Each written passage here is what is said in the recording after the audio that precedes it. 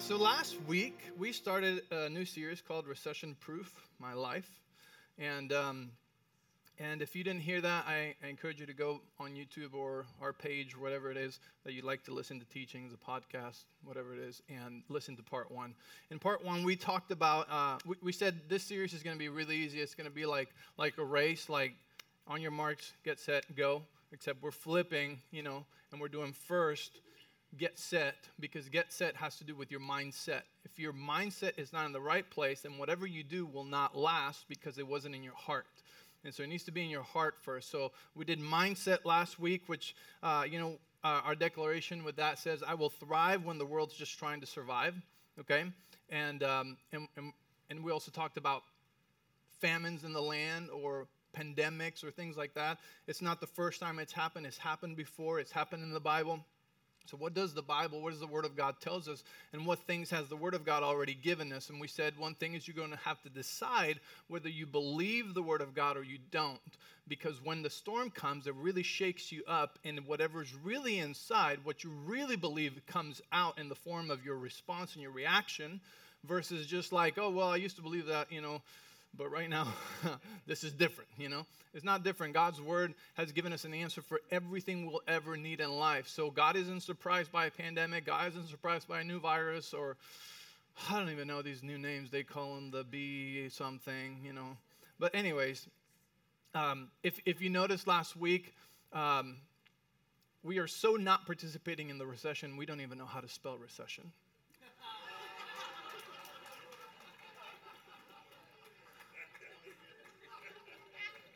I know, right? A lot of you were really struggling with that, so there you go. I'm setting you free right now. We said how Jesus tells us, several times, we're in this world, but we're not of this world. We're citizens of heaven. Our citizenship is in heaven. We're now ambassadors to this earth. So you got permission last week to not participate in recessions, to not participate in pandemics. You got permission last week to believe and hope for something different than whatever the world is going through. And that's really when we shine brightest and we really become the salt of the earth. It's like there's a different flavor there. And so we have permission to not participate and expect prosperity instead. Okay, so today is part 2, and today we're talking about on your marks, which has to do with positioning yourself. Okay, so we said whenever there's a recession, whenever there's a famine, whenever there's a great storm, and a lot or most people will suffer, but a small amount or a small percentage will actually prosper, right? Will actually, become wealthy, right? There's a wealth transfer happening in the midst of storms, in the midst of recessions. There's a wealth transfer happening in those that are positioned. And listen to me, not Christians and not believers necessarily, but those that are positioned, because there's a lot of believers that just go with whatever is happening in the world, right? But we need to practice our faith and actually put it into action. And the best time to get ready for that is before it comes.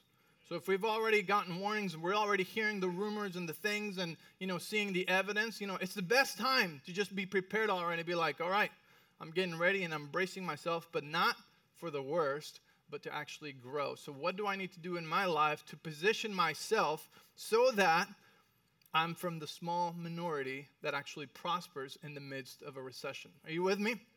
And so positioning today has to do with practical things that the Lord has to speak to us.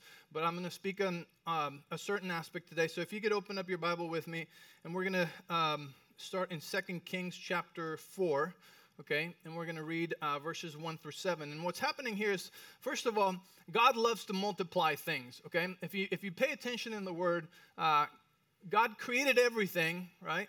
And then out of what's already created, He hands us things that we can store, okay, or that we could put into His hands for Him to multiply.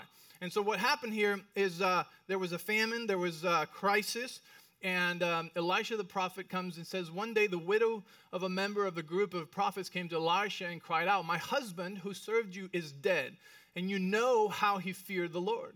But now a creditor has come threatening to take my 2 sons as slaves. What can I do to help? Elisha said.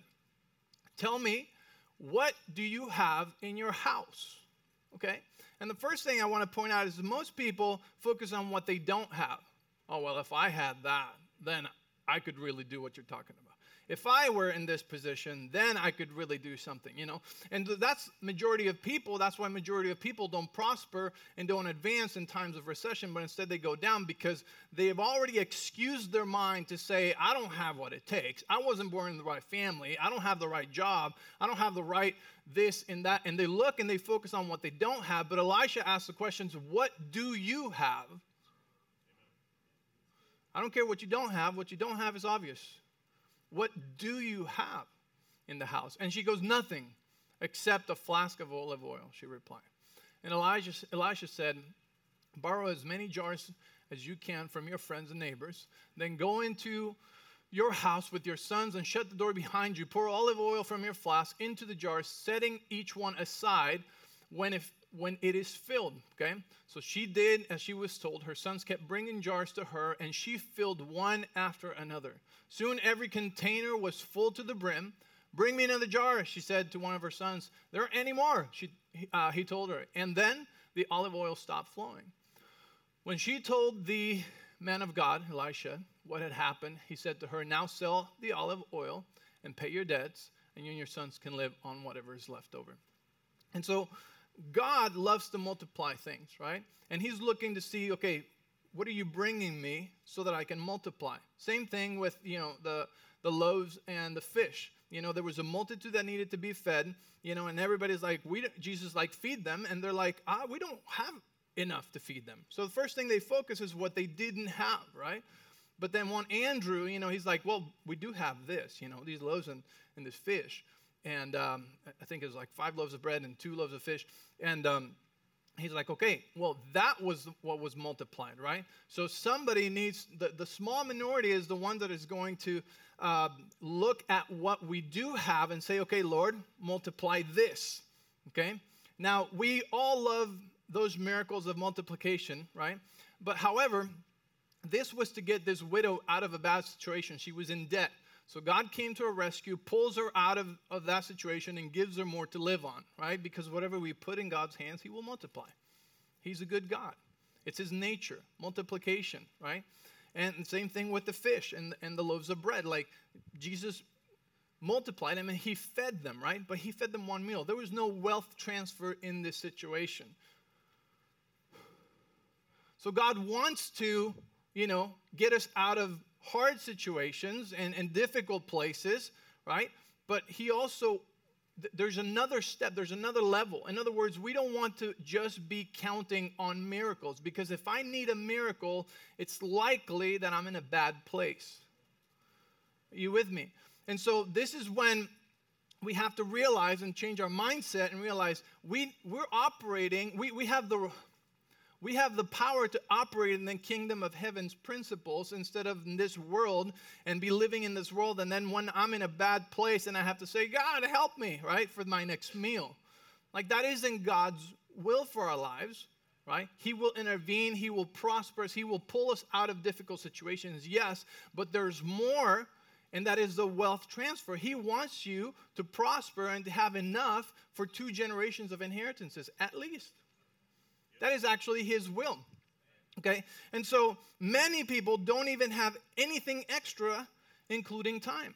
And so if we're going to position ourselves for a great wealth transfer, if we're going to position ourselves to actually prosper in times of famine, then we need to not just call on to God when we're in trouble, but we need to prepare in advance and be positioned for when those times come, we're ready, okay? If we go to Matthew chapter 5, in verse 5, and this is what we're going to talk about today. It says, because many people don't have the extra. And listen, I've been in the place where I didn't have the extra, okay? I've easily been there many times. I could tell you. I'll tell you one story. But Matthew chapter 5, verse 5 says, blessed are the meek, for they shall inherit the earth. Now, I want to inherit the land. Amen? The earth. Give me some real estate.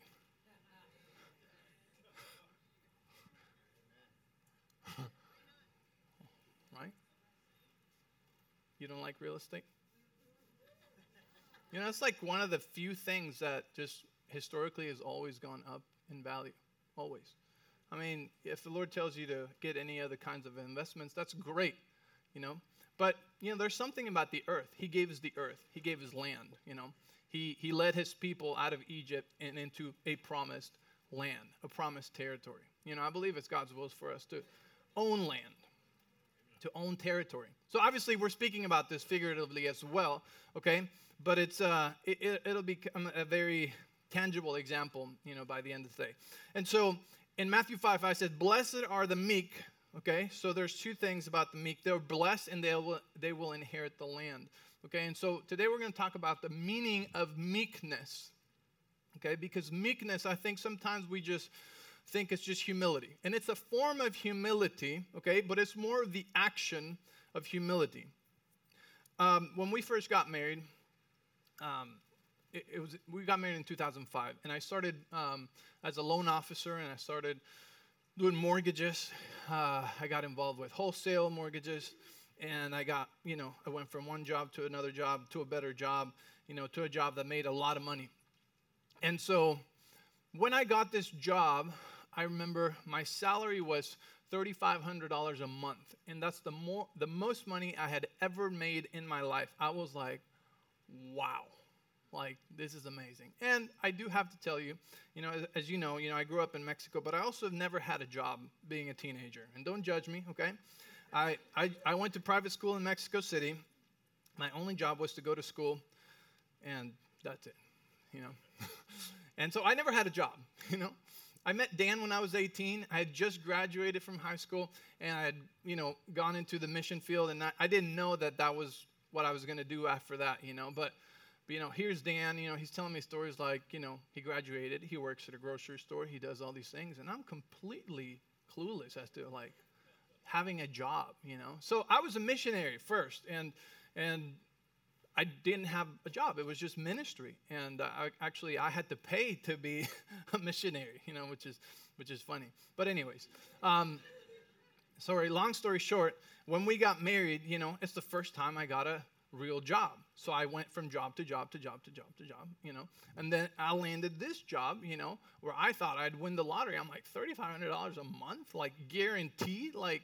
I'm rich. This is awesome, you know. That's like 70,000 pesos a month, you know. And so I was super excited, right? House market was just going crazy. I was around people that were doing, you know, $1 million properties and things like that. So I thought, let's buy a house with one of these no-doc loans.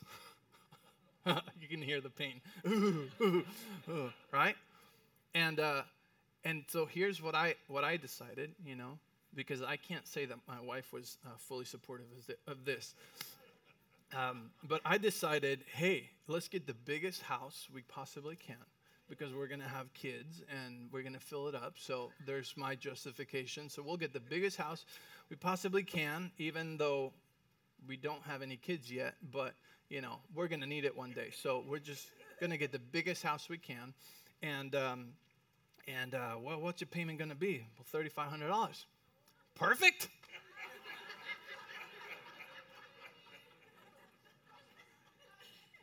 I know. I had a couple side hustles, and my wife still was working a little bit in the dental field. I thought, hey, we've been missionaries. We know how to eat with nothing. So, you know, it's like, it's easy. But, you know, this house, paid. Mortgage covered, you know? Wow. Let me tell you, that's quite the opposite of meekness, okay? And so in Matthew 5, it says, blessed are the meek, for they shall inherit the earth. And a lot of times we think like, okay, the meek means weak, right? It even rhymes, you know? It doesn't mean weak, you know? If humility is a mindset, which Philippians chapter 2 and actually, I'll read that real quick. Philippians chapter 2 and verse 3, it says, don't be selfish. Don't try to impress others. Be humble, thinking of others better than yourselves. It says thinking better than others, you know, better of others than yourself. It doesn't say that others are better than you. It says think of them that way because then you will treat them how humility is supposed to treat them, right? Same thing, when it says, treat your wife as the weaker vessel. People get it all wrong, think women is weaker vessel. Women are not weaker. I'd like to see one of you deliver a baby, Women are not weaker, they're very strong, and they're very strong in different areas. But it says to treat her because that's how God wants you to treat her, as a weaker vessel, meaning you get out of your car and you pump the gas. Man, I get so upset when I see this on this, the guy in the passenger seat on his phone, the girl out pumping the gas. I'm like, ditch this loser.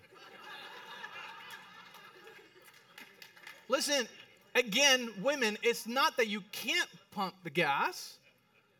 It's that God tells us how he wants us to treat his daughters. That they're not weaker, but treat them this way, as a fragile vase, right? That's how they're supposed to be treated. That's not how they are. Believe me, they're really strong. Have you ever tried to fight with one? Really strong, okay? So don't be fooled by the pretty outside. So anyways, verse 4. Don't look out only for your own interests, but take an interest in others too. It says you must have the same attitude that Christ Jesus had, okay? So it's an attitude, okay? Though he was God, he did not think of equality with God as something to cling to. Instead, he voluntarily gave up his divine privileges. He took the humble position of a slave and was born as a human being. When he appeared in human form, he humbled himself in obedience to God and died a criminal's death on a cross. Therefore, God elevated him, okay? So what Jesus did is that he voluntarily gave up that. Like when he was on the cross, he had the power to get off the cross. When they came and arrested him, he had the power to call a legion of angels. He voluntarily said no. That is meekness, when you voluntarily restrain your strength. Okay? When I'm wrestling with my son, which I've been wrestling with him since he was, probably 4 years old, 5 years old, I withhold my strength. I restrain my strength. I don't go at him with my full strength. Right? That's meekness. Meekness is when you voluntarily restrain 100% of your strength and you pull back, right? So that's an action of humility. And so Jesus was not weak. Jesus was meek. He restrained his strength. As a matter of fact, his whole life was a picture of meekness, because he didn't come to do what God could do. He came to show us what a man or a woman full of the Holy Spirit and led by God could do. Okay? So anyways, Jesus was an example of meekness. And he says right here in Matthew 5, blessed are the meek, those that restrain their strengths, those that set limits and boundaries and margins, because they will inherit the land. Those that set boundaries, right? With my strength, I set boundaries. With my words, I set boundaries. With my time, I set boundaries. Now, with my money, do I have boundaries? Do I have margins with my money? Meekness is the action to humility, to voluntarily restrain your strength. Let's go look at, so a couple things I want you to think about during this time is what areas of your life do you need meekness in, okay? So first of all, meekness in finance. Okay, meekness in finance means that you don't spend all you make.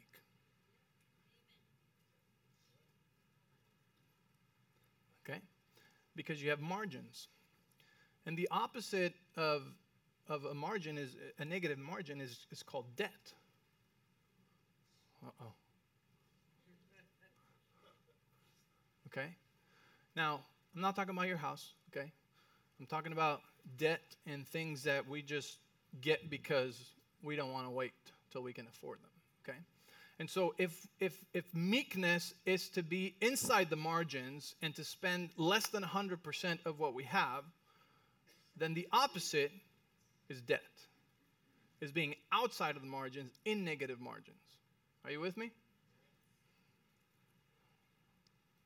I know you're trying to figure in your head how this doesn't apply to you, but, right? So meekness, right, is I'm not going to spend 100%. Like, I just gave you an example. Like, I was not meek with my salary, right? I was way over, the limit. I was in debt every day, all the time, in debt. There was no meekness. I didn't restrain myself. I didn't pull back, right? I went all out and more than I even had. So that's debt. And the problem is, if the meek are blessed and inherit the land, then the ones that are not meek are not being blessed, and they're going to lose the land. Okay. Let's go to, I'm going to show you another place in the Bible. So let's go to Genesis chapter 41. So if you guys have that up on the screen, let's put up Genesis 41. Because there's a cycle that starts hurting us when our finances don't reflect meekness, okay? And what happens is that when I don't have enough, when I'm not being meek with my finances, then I will need to trade more time for more money. Follow me. I will need to trade more time for more money in order to pay for the part that I'm outside the meekness, right? For the part that I'm in debt. Okay, so now I'm not being meek with my time either, because now I'm working more time. I can't even go to church, can't go on a date, can't spend enough quality time with my kids because I had to use more time to make more money because I spent more money than I made. And the next thing that happens is that now I don't have meekness in time, but now I start also borrowing time and going in debt in my relationships. So now I'm in relational debt in my marriage.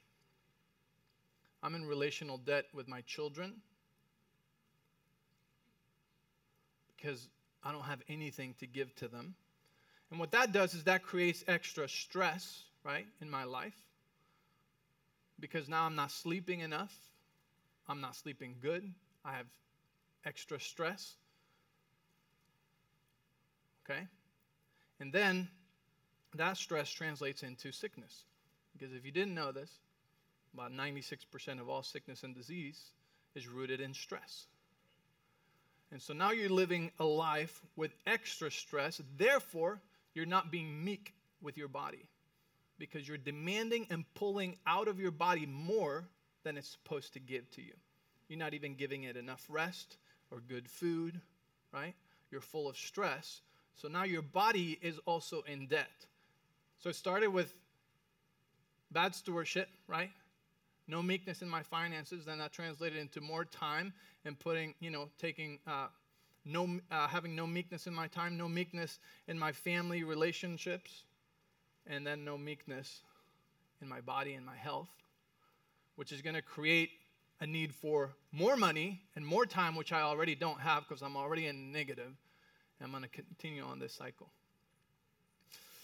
Oh.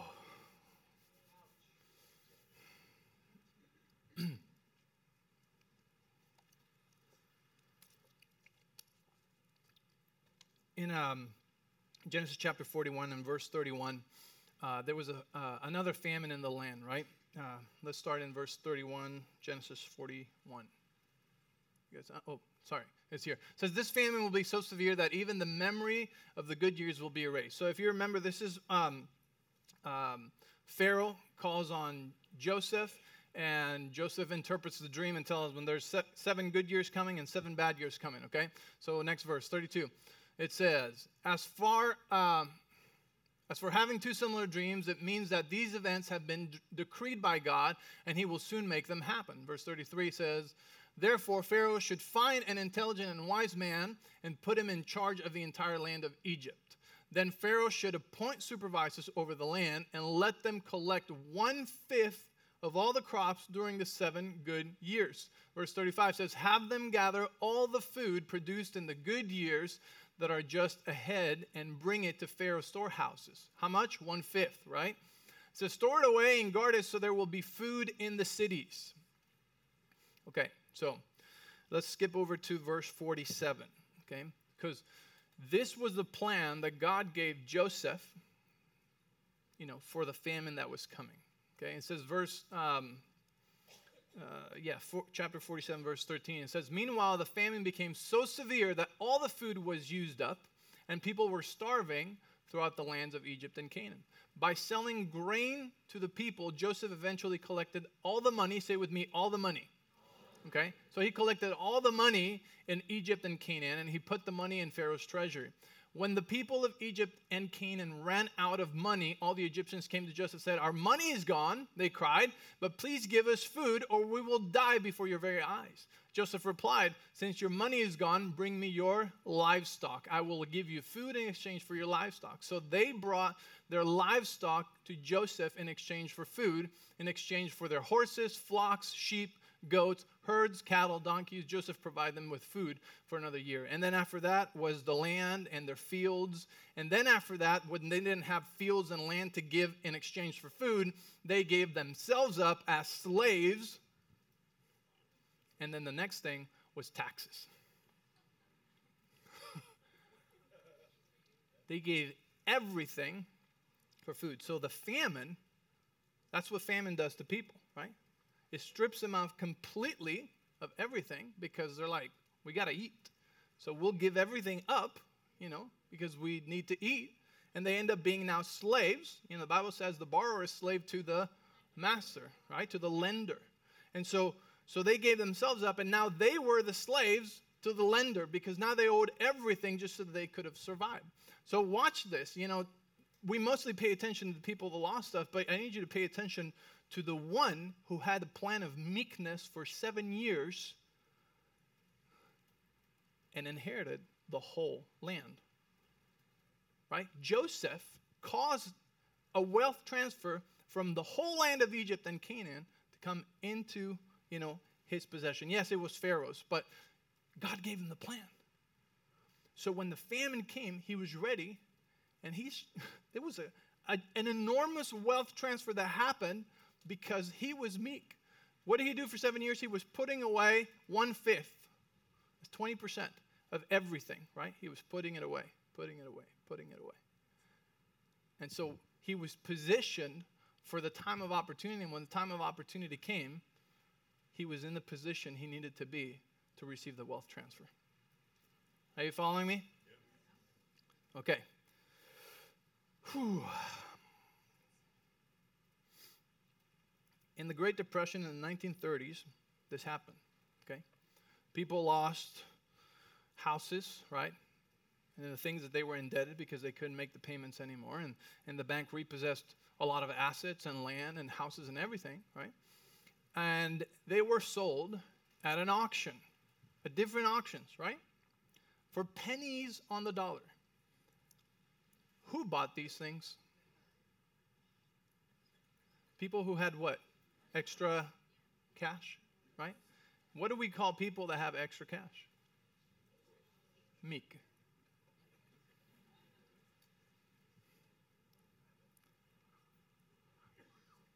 See, they had extra cash, and when that time came, there was a small percentage of people that were ready for this. And they were positioned for a wealth transfer in the middle of that recession, in the middle of that Great Depression, right? The meek.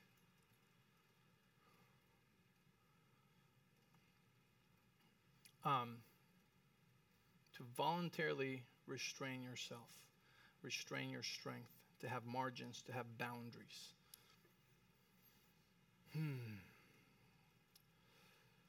So, if we read Proverbs 13:22, Proverbs 13:22.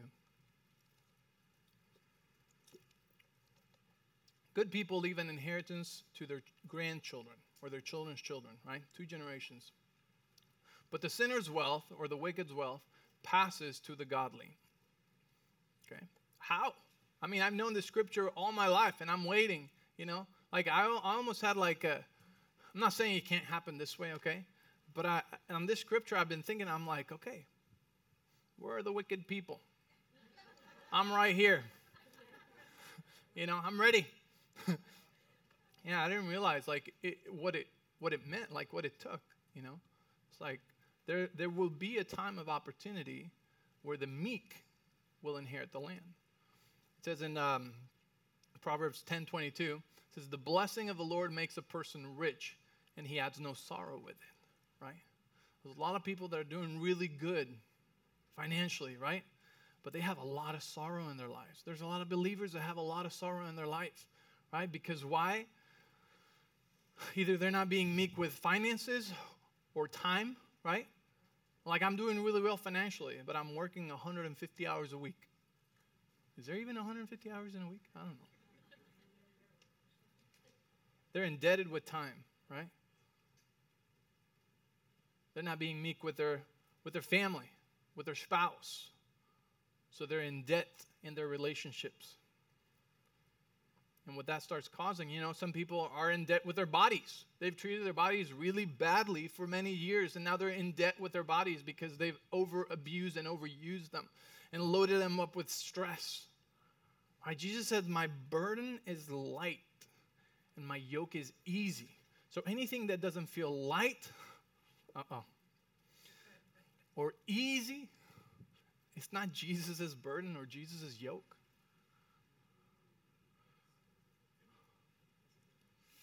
Listen, life throws stuff our way. Storms, difficulties, things do happen that are not God's will. But our response and our preparedness, the state in which we've lived our life determines, how we're going to respond and how we're going to experience that situation. So if you were really weak, but you were fine, and a storm comes, it knocks you down. You're not fine anymore. But if you're standing strong, right, you're not in debt because you have margins around finances, around health, around relationships, around time, a storm comes, you're still okay. As a matter of fact, you're positioned to prosper.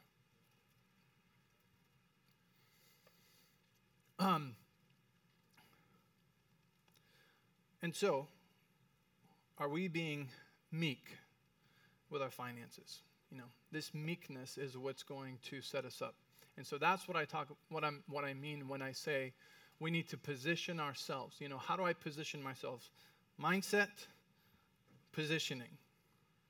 What things in your life do you need to restructure? What things in your life do you need to move around, right? And if the first one is I can't volunteer at church anymore, let me tell you, wrong. Wrong answer. Start with the 2 hours of social media and the 3 hours of Netflix that you watch every day.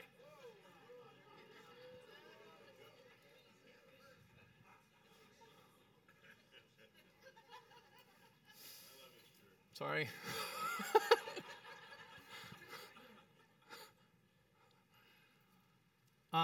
Josh, can you come up and play, please? I want to pray with you. So if you just close your eyes for a moment, Jesus says in, I think it's John 17, he says, my food is to do my Father's will. A lot of times we think that, hey, I got fed at church because I listened to the message without getting distracted. And that's the beginning. That's where you get revelation as the Holy Spirit speaks to you. But the real nourishment comes, like Jesus said, when you do what God revealed to you. When you do the will of God.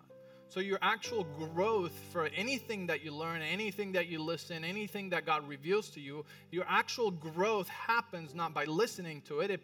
Listening to it, gives you a revelation which produces faith, which gives you, a great opportunity to put action to something you have faith behind. That's why if you wait, you kind of lose it. We say if you don't use it, you lose it, right? But there's a reason. It's not just a rhyme. And so your real nourishment comes when you do what God revealed to you. And so there's no better time than right now in order to practice and to know what you're supposed to do about this.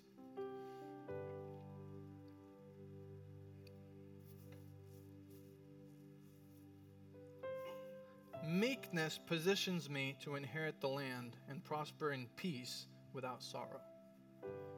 Meekness positions me to inherit the land and prosper in peace without sorrow.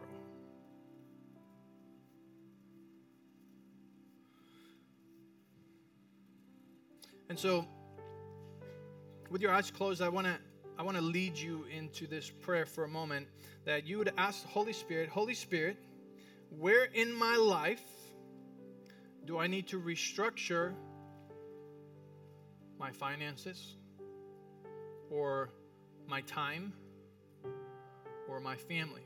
Because see, it takes faith to let go of things and to rearrange things, because sometimes we think, oh, it's not going to be enough, it's not going to be enough, it's not going to be enough, right?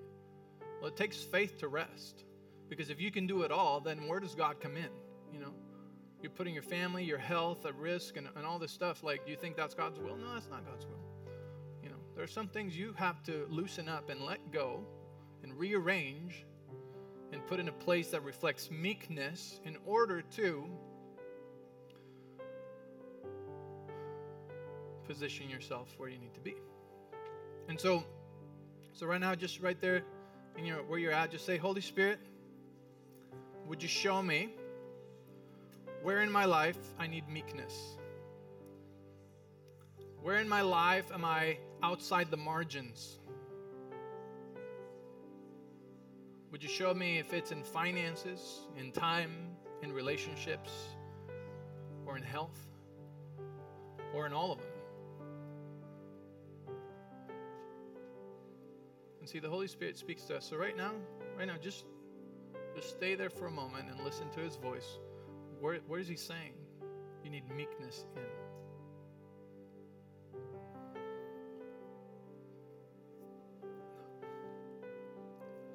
You know, it takes courage and humility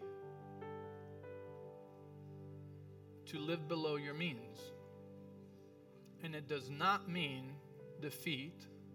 It doesn't mean you're less than. It doesn't mean failure. It means you're meek.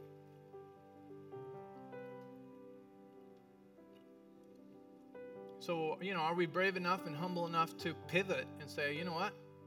I was living this way, but I'm going to readjust. Some people can't even tithe and give and sow and live under the principles of heaven's economy because they're so past the margins. And they say things like, when I have this, then I'll give. Let me tell you, that day will never come. And so, Holy Spirit, we ask right now, continue to show us right now, where do we need meekness in our lives? In our finances, in our time, in our family, relationally, in our health, maybe everywhere.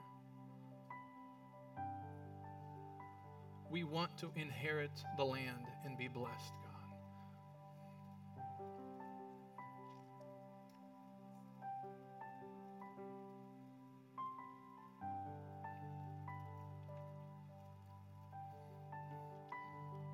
Now, with your eyes closed, if you heard God's voice already for a place in your life or several places where you need meekness, just without looking around, just raise your hand. I just want to get an idea who's. Man, a lot of people hearing God's voice here today. A lot of people hearing God's voice today. That's awesome. That's good. All right. So, Holy Spirit will continue talking to you, okay? And next week, I'm going to talk about the last part, which is action, which is go, which is the instruction, which is the heavenly idea. So, would you just stand up with me real quick? And we're going to do a declaration together, you know. And as we declare this, so let's be very specific. Close your eyes, okay? And when I say this stuff, I want you to see yourself in this, okay? You need to be able to see yourself in this position, okay? So repeat after me. The wealth of the wicked is laid up for me. And through meekness, I will inherit the land with peace and no sorrow, no stress. Meekness positions me to inherit the land and prosper in peace without sorrow. Let's say that again one more time. Say, meekness positions me to inherit the land and prosper in peace without sorrow. Come on, if you believe it, shout for joy to the Lord. Give him praise. Amen.